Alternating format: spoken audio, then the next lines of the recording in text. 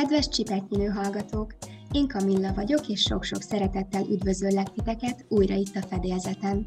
A következő 2 epizódban dr. Takács Tóth Diánával fogok beszélgetni, aki vegyész, aromaterapeuta és a Diadőr illóolajmárka tulajdonosa. A mai adásban leginkább Dia életútjáról és tapasztalatairól fogtok hallani, kezdve az egyetemi évekkel, ami után Dia vegyészként helyezkedett el egy gyógyszergyártó cégnél.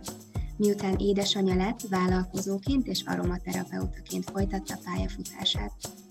Dia ma megosztja velünk, mit adtak neki a tanulmányai, mit tanult meg az elmúlt évek alatt önmagáról, a vállalkozói létformáról, illetve többek között azt is, mely tapasztalatok segítik őt jelenleg a termékfejlesztés és a munkája során. Mivel annyi témát felsorakoztattunk az első telefonbeszélgetésünk alkalmával, hogy 2 adást is meg tudunk ezzel tölteni, ezért a mai első részben az állandó kérdések helyett egy kis meglepetéssel készültünk számotokra. Ha kíváncsiak vagytok, mit ajánl a szakember nekünk, nőknek, amivel segíthetjük a nőiségünk és nőiességünk megélését és kibontakozását, akkor mindenképpen tartsatok most velünk az epizód végéig. Pár héten belül pedig érkezik a második adás is, ahol már kifejezetten illatfellegben fogunk fürdőzni, hiszen a központi témánk az aromaterápia lesz, annak csodálatos, gyógyító hatásaival, illetve rengeteg hozzáértő tippel és tanáccsal együtt. Gyertek, töltsük együtt inspirálódva a következő 1 órát!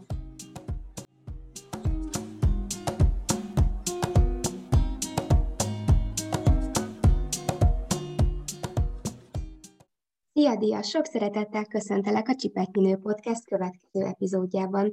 Nagyon örülök, és köszönöm szépen, hogy elfogadtad a meghívásomat. Köszönöm a meghívást, és örülök ennek a beszélgetésnek, ami készülődik. Én a bevezetőben már elmondtam a hallgatóinknak, hogy 2 részben is fognak veled találkozni, mert hogy annyi jó és érdekes témát találtunk, amikből nem szerettünk volna lefaragni. Úgyhogy én mindenek előtt, Dia, arra szeretnélek megkérni, hogy mesélj magadról egy kicsit nekünk. Tulajdonképpen én vegyész vagyok, és aromaterapeuta. Nem is tudom, hogy hol kezdjem. A gyógynövények iránti rajongásom az egész rég múltra tekint vissza, és azt gondolom, hogy az, hogy én közben vegyész lettem, az egyáltalán nem mondanám azt, hogy kitérő volt, meg azt sem mondanám, hogy ez egy tévút, vagy akármi, azt gondolom, hogy így ezzel együtt lett teljes az egész, a teljesebb kép, annak ellenére, hogy dolgoztam gyógyszergyárban is, és ezzel együtt, nem azt mondanám, hogy ennek ellenére fordultam a természethez és a gyógynövényekhez, hanem ezzel együtt. Szerintem még lesz arra lehetőségem, hogy kifejtsem, hogy ezt miért gondolom így. Úgyhogy hát így nagyon röviden és tömören ennyi. Ezen kívül még, hát nekem van még 3 kisgyerekem, úgyhogy így velük együtt teljesek a nagyon zsúfolt hétköznapjaim. Hát igen, a hallgatóinknak mondom, hogy most este 9 óra van, hétfői napon vesszük fel ezt az adást, és hát ilyenkorra tudtuk összehozni. Ráadásul ugye mindkét adást most fogjuk felvenni, úgyhogy még biztosan itt leszünk egy darabig, de hát akkor folytatom is tovább a kérdéseimet, és miközben készültem a mai epizódunkra, hogy az jutott eszembe, hogy így elképzellek téged 17-18 évesen, és hogy akkor, az akkori Dia mit gondolt, hogy mi volt az, ami elindította őt az egyetemi pályáján. Ráadásul úgy, hogy te vegyésznek készültél.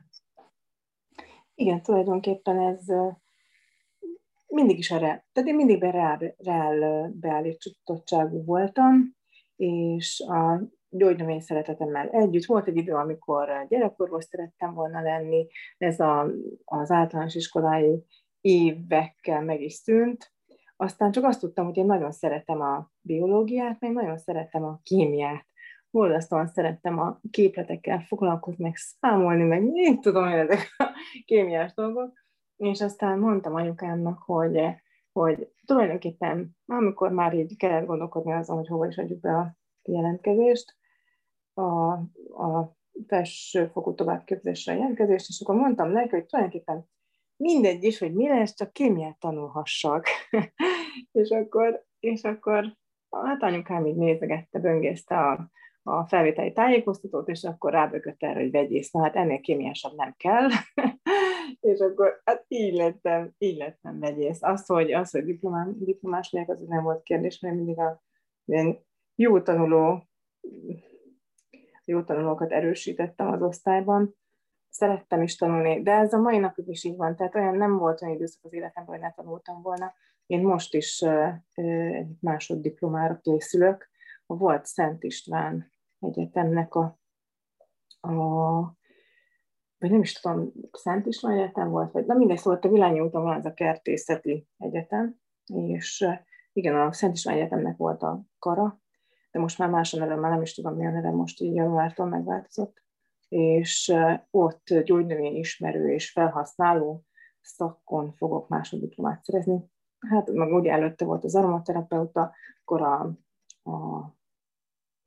tanultam a természetgyógyászatot, és mindig volt valami. Én szeretek tanulni, és szeretem így magamba szívni a tudást, és akkor utána azt így továbbadni egy bizonyos rendszerezett formában. De ez nagyon érdekes, mert hogy így ez nem volt rám jellemző még ezelőtt.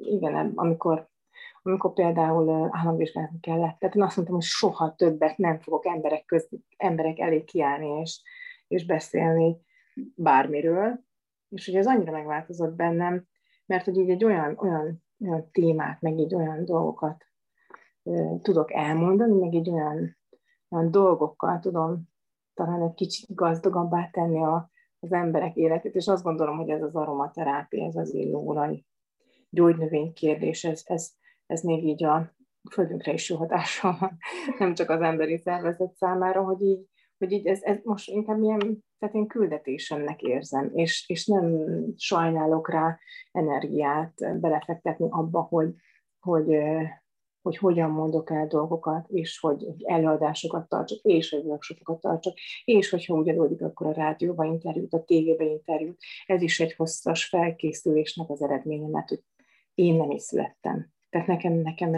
ezt meg kellett ugranom, ezt a lépcsőfokot, hogy meg kellett másznom ezt a lépcsőfokot, tényleg inkább másztam. Tehát nekem ez nehéz volt, de hogy így örömmel tettem, és hogy örömmel teszem a mai napig is, mert ez tényleg egy folyamatos fejlődési folyamat, ami annyi, hogy felismertem, hogy ez az, de hogy ez eltart a életem végéig biztosan.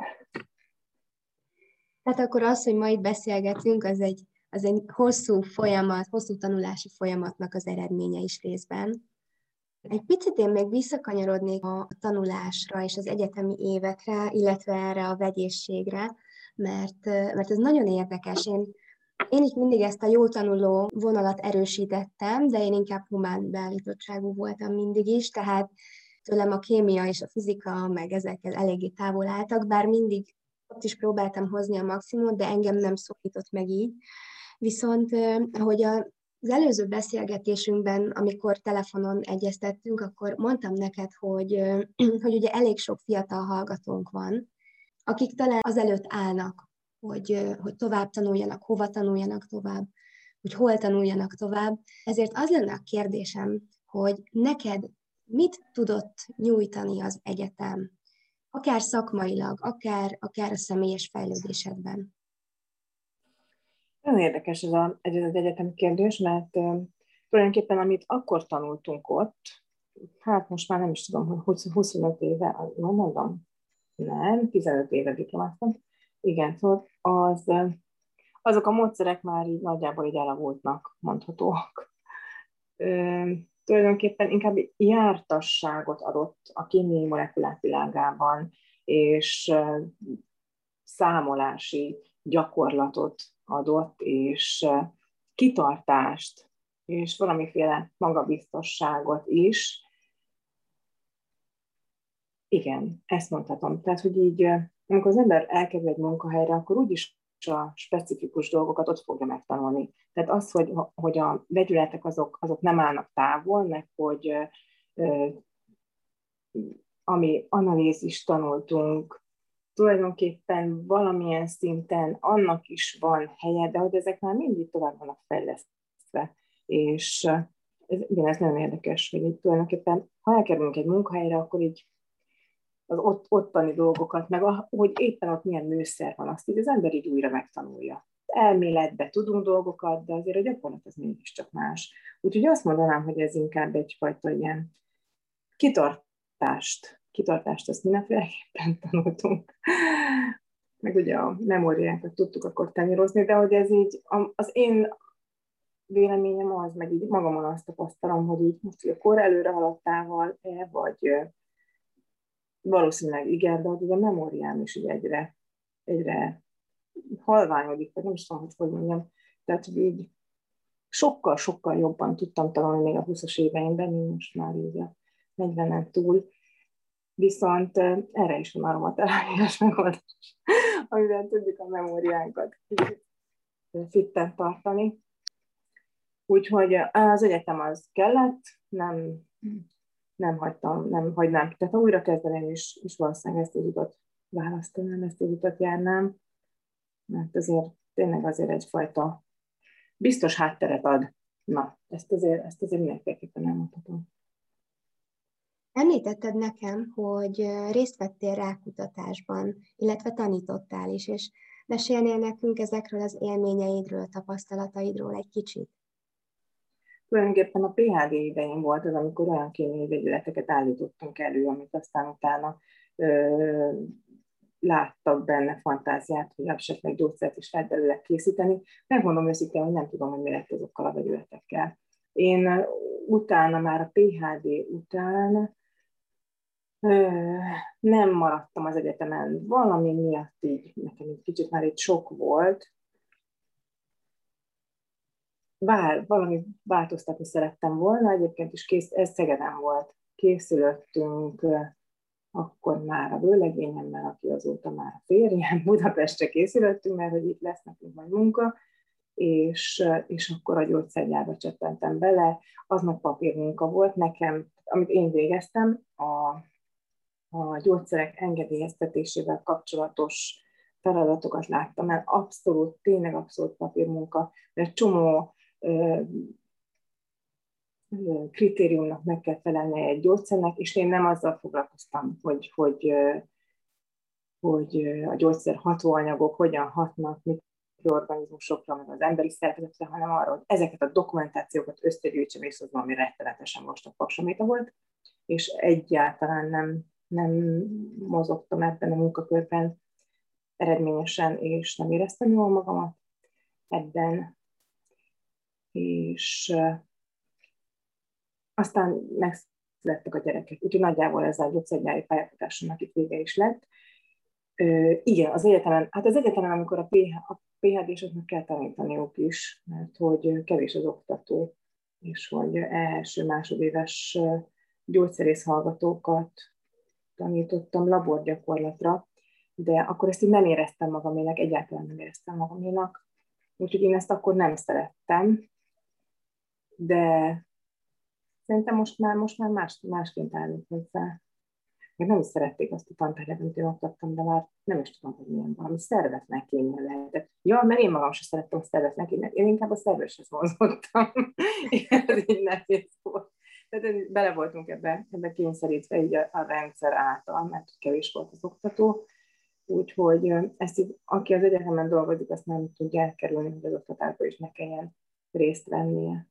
Miután megszülettek a gyerekeid, akkor nyilván amellett, hogy édesanyja lettél, nagyban változott az életed, mert hogy elindítottad életed első vállalkozását. Igen, ez így történt. Tulajdonképpen abban biztos voltam, hogy a gyógyszergyárba nem szeretnék visszamenni. Azt nem mondom, hogy semmi áron, de hogy így szerettem volna valamit találni, amit is szívesen csinálok. És ahogy ugye még 3 gyerekünk lett, azt is tudtam, hogy egy rugalmas időbeosztás lesz ahhoz szükséges, hogy én őket ki tudjam szolgálni. Meg ugye amikor ugye 3 gyerek, akkor beteg, akkor nem egyszerre betegek, legalább így 1-2 hét csúszással kapják el egymástól. De amúgy nem panaszkodok, mert nekem tényleg így nagyon egészséges gyerekeim. Igen, biztosan az aromaterápiának is van ebben nagyon nagy szerepe, ezen kívül meg olyan intézménybe járnak, ahol ők szeretnek járni, tehát ez mind az egészség számára írható. Szóval, de emellett gyakran van az, hogy délbe kell menni, gyakran van, hogy szünet van, tehát így tudtam, hogy nekem szükségem lesz egy olyan munkahelyre, vagy egy olyan munkára, ahol rugalmas tudok lenni. Van lehetőség a gyerekekkel kirándulni menni, akkor tudjak menni kirándulni, és akkor majd este behozom a munkát, tehát így rugalmas időbeosztás az nekem nagyon nagy prioritás volt. Emellett azt, hogy szeressem azt, amit csinálok. Most már tudom, hogy így több szempontból is fontos az, hogy az ember olyasmivel foglalkozzon, amit szeret csinálni, mert hogy ez egyúttal számomra is, tehát ez egy feltöltődés, ugyanakkor példamutatás a gyerekeim előtt, hogy én vállalom azt, amit én szeretek csinálni, és tulajdonképpen úgy is lehet élni, hogy nem az ember szájhúzogatva, vagy akár összeszorult gyomorral és ideggel megy a munkahelyére, és azért a gyerekeimnek is valószínűleg ilyen munkahelyet szeretnék, ahol jól érzik magukat, és így aztán nagyon gondolkodtam rajta, hogy mit évő legyek, de akkor már így csináltam itthon szappanokat és krémeket így a családomnak, aztán egyre tágabb ismerősi körnek, hát így nagyjából ez a folyamat, hogy vállalkozást indít, ezen átmegy, keresztül megy mindenki, hogy először csak magunknak, aztán utána már a szűkebb környezetünknek is, az ismerősöknek is, és amikor már az ismerősöknek az ismerőse is megkeres, akkor gondolkodunk el azon, hogy esetleg ennek most már valami törvényi kereteket is kellene adni, mert hogy most már sok emberhez eljut, és hogy most már benne akár szem elé is kerülhetünk, és tulajdonképpen emiatt is ezt törvényes keretek között kell művelni, úgyhogy nagyjából így sodródtam a vállalkozás irányába, de az még egy ilyen nagyon kezdetleges volt. Van egy ilyen mondás, valaki mesélte nekem, hogy az ember az első házat, amit felépít, azt az ismerőseinek építi, a második házat azt a barátjának, és a harmadikat saját magának. Na most én pontosan így érzem magamat a harmadik vállalkozásomban, hogy ez most már így konkrétan tudom, hogy mit szeretnék, azt is tudom, hogy hogyan szeretném, és ebben érzem jól magam. Tehát itt akkor azt mondhatjuk, hogy bejártál egy hatalmas utat a legeslegelső vállalkozásod elindításától odáig, ahol most vagy. És most, hogy megérkeztél, beleérkeztél abba, amit igazán szeretsz, és ami igazán közel áll hozzád. Egy picit mesélnél nekünk erről a fajta önismereti útról, hogy mit tanultál magadról, és hogy mi változott a szemléletedben, a hozzáállásodban, illetve az önmagadba vetett hitedben. Igen, ez egy nagyon érdekes téma, ezt még a telefonbeszélgetésünk alkalmával értettünk ebben először egyet, hogy ez egy jól kivesézhető téma, és nagyon, nagyon érdekes, mert amikor az első vállalkozást csináltam, az igazából az még nagyon hobbi volt. Tehát tudtam jól azt, hogy akkor is ugyanígy megvolt a hatóságnak megfelelő, az ANTS-nek megfelelő műhely, és nem tudom, egy csomó kritériumnak kellett megfelelni a helységnek, akkor ott is megvolt az, hogy a termékeknek termékinformációs dokumentációval kell rendelkeznie. Tehát egy csomó papírmunka, ami hát mondtam már, hogy nekem hogy nem ez a szívügyem, de itt tulajdonképpen mivel mást is csinálok, ez úgy elfér a többi mellett. Akkor például azt, hogy tehát így elkezdtem ezt így csinálni, tehát minden az engedélyeztetési folyamatokon keresztül mentem, és mindennel így tisztán voltam, hogy mit hogyan jogilag. Aztán, de ez még így, a nagy dolog, amire így tudtam, de egyáltalán nem fordítottam rá sem időt, sem pénzt, hogy marketing. Jól tudtam azt, hogy ha van egy jó termék, azt az embereknek meg kell mutatni, mert különben hiába van a jó termék, akkor ott fog megromolni a polcon. És ehhez bizony marketing kell, úgyhogy a jó marketing legalább annyira fontos, mint a jó termék. Ezt én már akkor is tudtam, de nem raktam semmiféle energiát, anyagiakat meg aztán egyáltalán nem. Azért, mert nem volt rá, vagy mert nem történt meg, nem tudom milyen oknál fogva, pedig tudtam, hogy ez így van. A második vállalkozás az meg úgy indult, hogy üzlettársakkal. Akkor én ezt nagyon-nagyon-nagyon óriási lépésnek tartottam, hogy akkor azt gondoltam, hogy megfelelő üzlettársakat találtam magam mellé. 2 évig csináltuk együtt azt a vállalkozást, szintén egy ilyen aromaterápiás cég volt, de nem ismertük egymást eléggé. Amikor belevágtunk ebbe, akkor nem ismertük egymást eléggé, és a 2 év alatt azért látszott, hogy nem ugyanazt az utat akarjuk járni.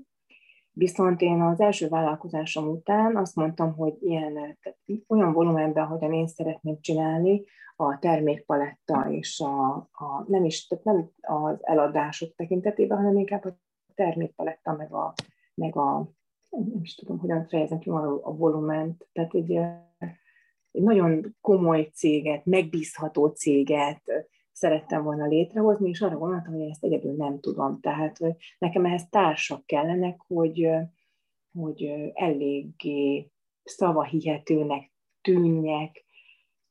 Aztán igen, hogy 2 év után, 1,5 év után látszott, hogy nem ugyanazt az utat akarjuk járni, és hogy nem ugyanazokat a dolgokat tartjuk fontosnak, így aztán elváltak útjaink, ami egy nagyon nehéz folyamat volt, ezt a döntést meghozni, hogy külön folytatjuk. Ugyanakkor nagyon büszke vagyok magamra, hogy ezt meg tudtam tenni, mert ki kellett állnom magamért, és onnantól kezdve a saját érdekeimet kellett szem előtt tartanom, úgy, hogy én akkor már tudtam, hogy természetesen ezt fogom folytatni, mert ezt tanultam, ebben vagyok jó, ezt szeretem, de az is hozzátartozik az igazsághoz, hogy én ott egy picit megirattam, mert hogy tehát felépítettünk 4-en egy céget, amiben a termékeket én fejlesztettem, rengeteg cikket, blogcikket én írtam.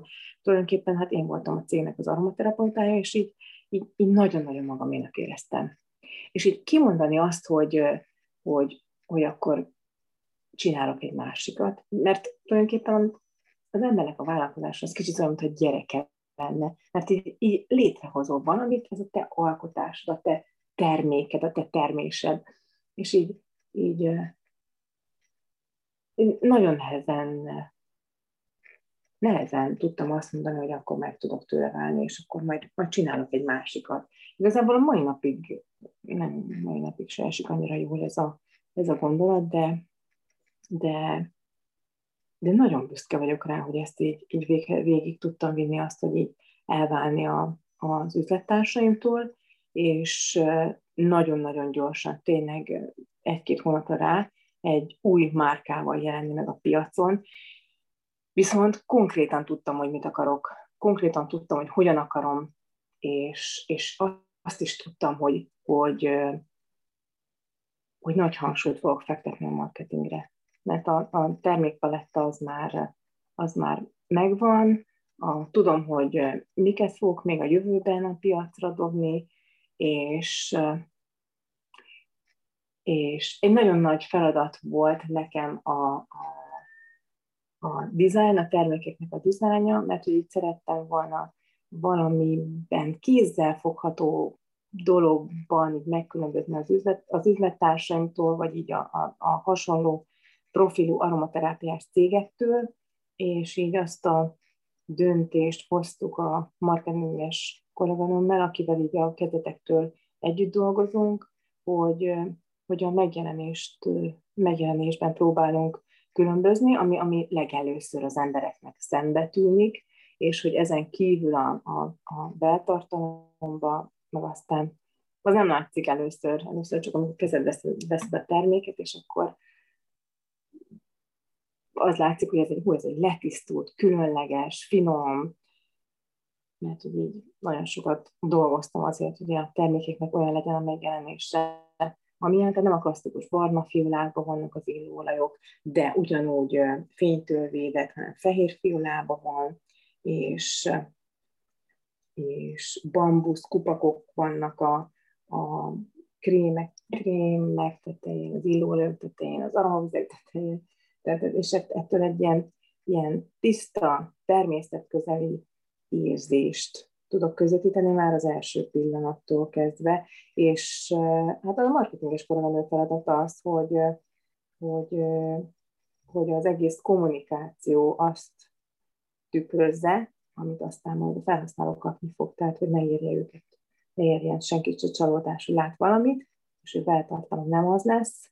Ez nagyon szerintem az érzékel, hogy valaki ezt összhangba tudja hozni, hogy azt jelenítsük meg, amit aztán a beltartalom fog képviselni.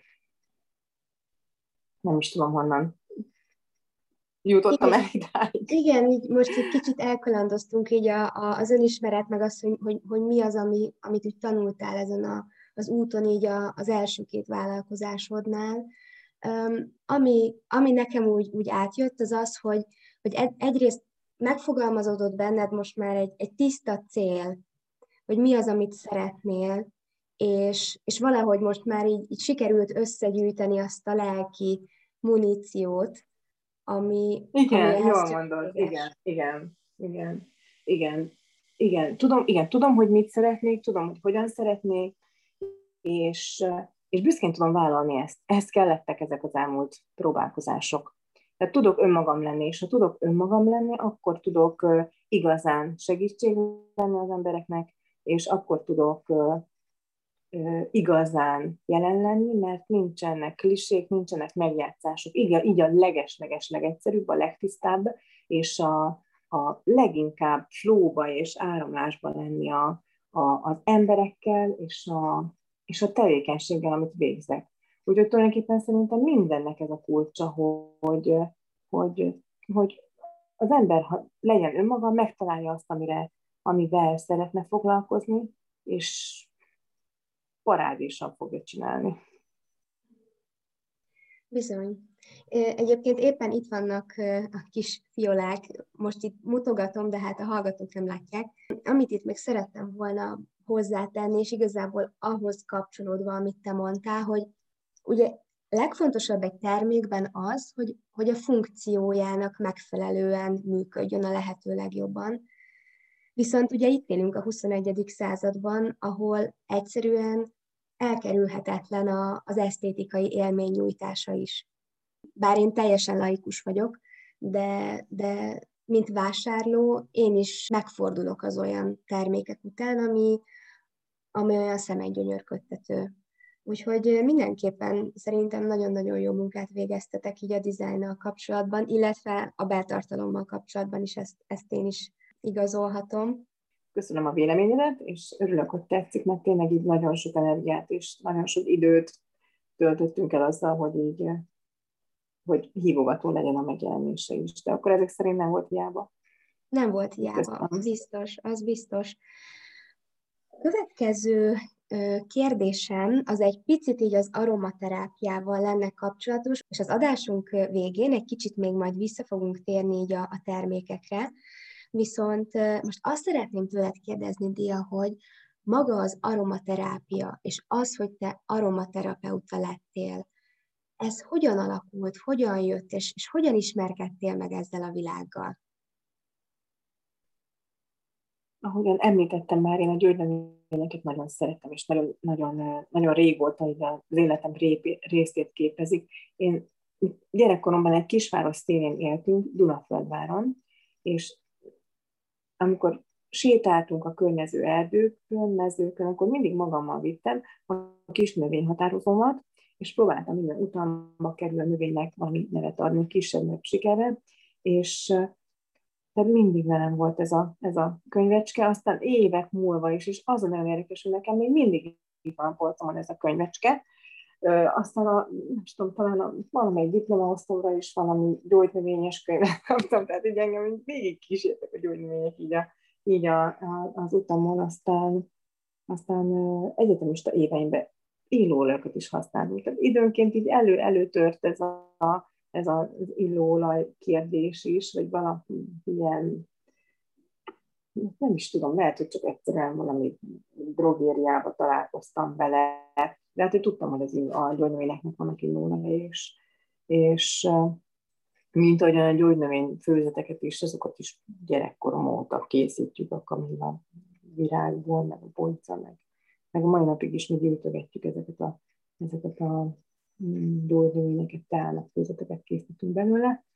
Úgyhogy ez mindig jelen volt. Nem tudok mondani egy olyan pontot, ami, hogy fú, itt tudtam meg, hogy vannak illóolajok, és fú, hogy milyen finom volt az illata. Időnként így megjelent az életemben, de hogy amikor itt maradt, az is tulajdonképpen egy ismerősünket sodorta elém az élet, aki szintén illóolajokkal foglalkozott, és akkor így a gyógynövénykérdést így ebbe az illóolajos dologba manifestálódott az energia és a gyógynövény erő. Úgyhogy nem tudok konkrét dátumot mondani, de hogy ez így inkább azt éreztem, hogy nem az, hogy hú, most valami vadonatúj dologgal találkozok, és hogy ebbe tudok én kiteljesedni, hanem azt, hogy na, akkor most megérkeztem. Na, hogy akkor most végre újra itt van. És ez nagyon érdekes, mert hogy említettem ezt a kis növényhatározót, ezt csapod ide a rajzaival, és hát abban az időben szerintem csak ez egy ilyen könyv volt. És nagyon érdekes, mert most megint úgy alakul az életem, hogy most legálisan forgatom ugyanezt a könyvet, és még a többit, amit az évek alatt felhalmoztam, mármint olyan értelemben, hogy ugye most tanulom is ezeket a gyógynövényeket, úgyhogy úgymond még kötelező, és most a növényhatározót forgatni. Úgyhogy ez érdekes körforgása az életnek, hogy így, amikor így az ember így tényleg rátalál önmagára, és a gyerekekben ez megvan, ez a tapasztalatom saját magamon is, így hogy visszagondolok rá, meg így a gyerekeimmel kapcsolatban is, hogy bennük van az, hogy mit szeretnek, hogy mi a hívásuk. Csak aztán ugye a mi időnkben ott nagyon szüleink gyakran megmondták, hogy mit kell csinálnunk.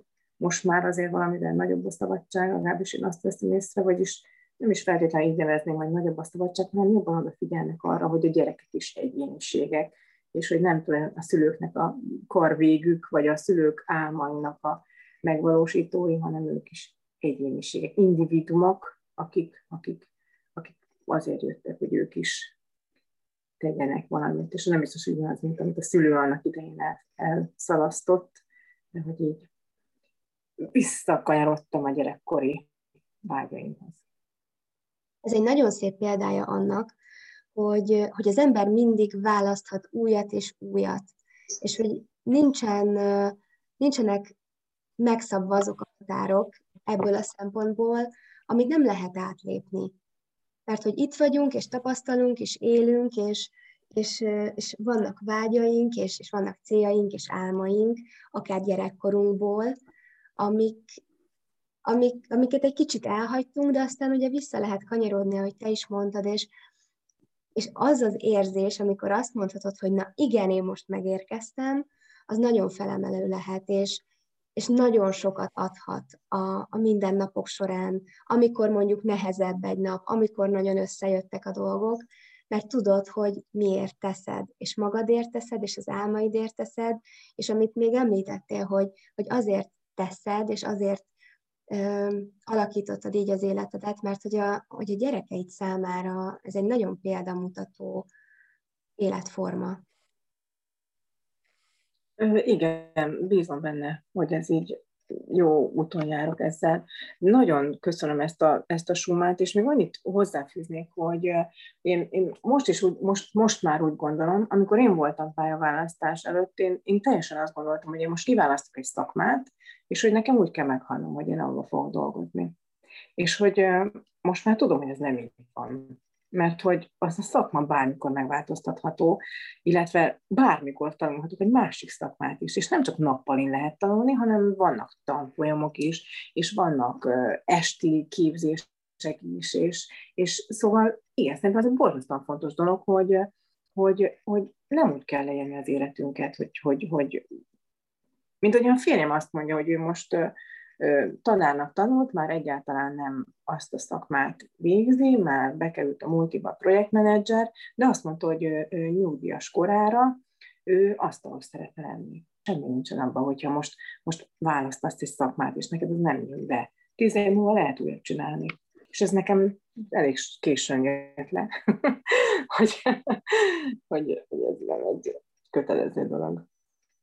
Egy ilyen utolsó kérdésként, amiről már úgy picit beszélgettünk így a termékekről, illetve inkább a dizájnról beszéltünk.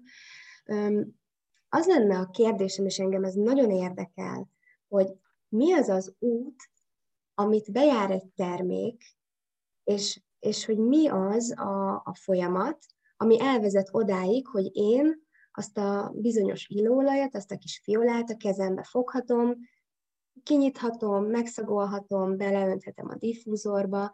Tehát engem maga ez a folyamat nagyon-nagyon érdekel, hogy hogyan állítódik össze egy termék, és hogyan lesz a termék. Az, hogy milyen utat jár be egy termék, nagyon függ attól, hogy milyen termékről van szó. Az illóolaj az nem kozmetikum kategória. Egy kozmetikumnál, amikor konkrétan ajánlom, hogy kent fel a bőrre, az egy nagyon szigorú folyamatnak az eredménye. Esetleg majd erről is ejthetek szót, de most te így az illóolajat említetted példának, úgyhogy akkor azt most megválaszolom. Magyarországon ez az illóolaj kérdés, ez eléggé nincsenek nagyon szigorú törvényi határok, és ezzel gyakran vissza is élnek a forgalmazók is, és a termelők talán nem, azt azért erős túlzás lenne ezt állítani. De az illóolajok esetében ez úgy néz ki, hogy vannak nagy gyógynövény ültetvények, amiket aztán ott dolgozik rajta a gazda éveken keresztül, tehát ez egy fizikai munka. Magyarországon nagyon kevés olyan gyógynövény ültetvény van, ami gépesítve van. Azok az illóolajok, amiket kézzel gondoznak, kézzel szüretelnek, vagy takarítanak be, azoknak az ára is magasabb lesz, mivel hogy itt az emberi erőt, ezt meg kell fizetni, és az, mint tudjuk, nem olcsó dolog, és hogy tulajdonképpen egy csomó mindennek ki van téve a gyógynövény, ezért ez egyértelműen megmutatkozik majd az árban, amikor teljesen természetes, 100% tisztaságú illóolajat szeretnénk vásárolni, akkor ennek magasabb lesz az ára, mint egy szintetikumnak, ami tulajdonképpen semmi kockázattal nem jár. Tehát bemegyek a laboratórium, összeöntöm, itt van egy ahhoz hasonló illatú illatolajnak lenne etikus nevezni. Tehát a természetes illóolajoknak az árát meg fogja határozni azt, hogy ez éveken keresztül gondozni kell, meg akkor ott ugye a kártevőkkel is számolni kell, a folyamatos locsolással, vagy a gyomalással, aztán a betakarítással, és akkor ezzel még csak a gyógynövény van meg, az alapanyag van meg, és ebből a gyógynövényből legtöbb esetben desztillálással állítják elő az illóolajat. És az illóolaj ahhoz, hogy piacra kerülhessen, egy mikrobiológiai vizsgálatot el kell végezni, amiben meghatározzák, hogy a csíraszámot, meg hogy különböző mikroorganizmusok jelen vannak-e, vagy sem a rendszerben, és itt is egy szigorú kritériumnak, vagyis ebben az esetben szigorú kritériumnak kell megfelelnie, és hogyha ez rendben van, akkor az illóolaj az már piacra is kerülhet. Tehát ez nem az illóolaj kérdés pont, hogy nincsen annyira a szigorú formában, viszont ahhoz, hogy az illóolajat aztán beletehessen kozmetikumba, szükséges, hogy legyen minőségét igazoló analitikai dokumentáció is, ami ugye még javasolt, hogy a forgalomba hozatalhoz még szintén ez is meglegyen. Hát ez egy eléggé költséges analitikai módszer, úgyhogy hát azt vettem észre, hogy a legtöbb cég nem rendelkezik saját analízissel, hanem ezt úgy szokták megoldani, hogy a termelő kénytelen, hogy ezt elvégeztesse, úgyhogy a termelő az, vagy a nagykereskedő az, aki ezeket a vizsgálatokat elvégezteti, és aztán a kiskereskedőnek továbbadja. De hogy azért közben néhány kézen átmegy, meg hát mégiscsak én azt gondolom, hogy az a bizonyos, amit én csináltatok, meg én végeztetek, van benne egy ilyen is, úgyhogy az egy nagyon nagy lépés, hogy ez egy nagyon nagy megbízhatósági faktor egy cég részéről, hogy vannak saját vizsgálatai. Ahogyan most újdonság ez az én márkámnál is, hogy felkerültek a webshopba a nagyon sok pénzért bevizsgált analitikai eredmények, úgyhogy aki ért hozzá, nézegetheti, aki nem ért hozzá szintén, akinek csak egészen egyszerűen biztonságot ad, vagy bizonyosságot ad, ez is egy hatása lehet ezeknek a dokumentumoknak, de hogy tulajdonképpen tudnunk kell, hogy mi van benne, és azt is tudnunk kell, hogy ez tényleg olyan tiszta, hogy forgalomba kerülhet. Ezen kívül még nagyon fontos az illóolaj esetében, hogy milyen információk szerepelnek a fiolán, ez az, amire még oda kell figyelni, és tulajdonképpen az illóolajnál így ennyi. A kozmetikumoknál pedig egy nagyon összetett termékinformációs dokumentációt kell készíteni, szintén mikrobiológiai vizsgálattal kiegészítve, és van egy kozmetikumok nemzetközi rendszere, amire fel kell tölteni ezt a terméket. Ez költséges is és hosszadalmas is, termékenként 100-200 ezer forint egy ilyennek a forgalomba hozatali költsége. Hát ez egy nagyon megdöbbentő szám számomra. Igen, és tulajdonképpen azt tudom mondani, hogy én számtalan olyan esettel találkozom, amikor azt a megjegyzést hallom, hogy hát itt van egy tégely natur kozmetikum, van benne mondjuk, legyen benne 5 féle illóolaj, meg még 3 féle növényi olaj, vagy zsír, és akkor így azt hallom, hogy így, hát ezt meg tudom csinálni 800 forintból. Csak hogy ott akkor nem garantált azt, hogy az. Persze az ember magának megcsinálja, de amikor neked eladom, amikor felkerül a webshopba, akkor nem kotyvaszthatom ugyanazon a munkapulton, ahol tegnap még a rántott húst csináltam. És tehát annak is kell egy hely. Tehát ezt a helyet fenn kell tartani, azt a helyet meg kellett építeni. Aztán utána a termékinformációs dokumentációt meg kellett csinálni, vagy csináltatni, ezt vegyészek csinálják. Én, hogy még egy kicsit visszatérjek az üzleti kérdésre, én nem csinálok termékinformációs dokumentációt, ezt a papírmunkát, mert alkalmatlan vagyok rá. Úgyhogy olyan dolgokat, amire alkalmatlan vagyok, azt egész egyszerűen kiszervezem. És azokat végzem, amiben jó vagyok, amit szívesen csinálok, mert abban tudok eredményes lenni. Úgyhogy csináljam meg azokat a feladatokat, amire én nem vagyok jó. Csinálja meg olyan ember, akinek ez a területe, vagy ebben tudja kiélni magát, hogy ebben jó. Úgyhogy szerintem még az is egy nagyon fontos felismerés volt így az évek során, hogy kiszervezni feladatokat, amiket nem szívesen csinálok. Meg tulajdonképpen tényleg előbb-utóbb nem tudok megcsinálni mindent, mert egyszerűen nincsen rá idő. Úgyhogy azzal foglalkozok, amiben jó vagyok, amit szeretek csinálni. Úgyhogy így történt az, hogy a termékinformációs dokumentációt sem csinálom meg, mert nem vagyok abban jó. Úgyhogy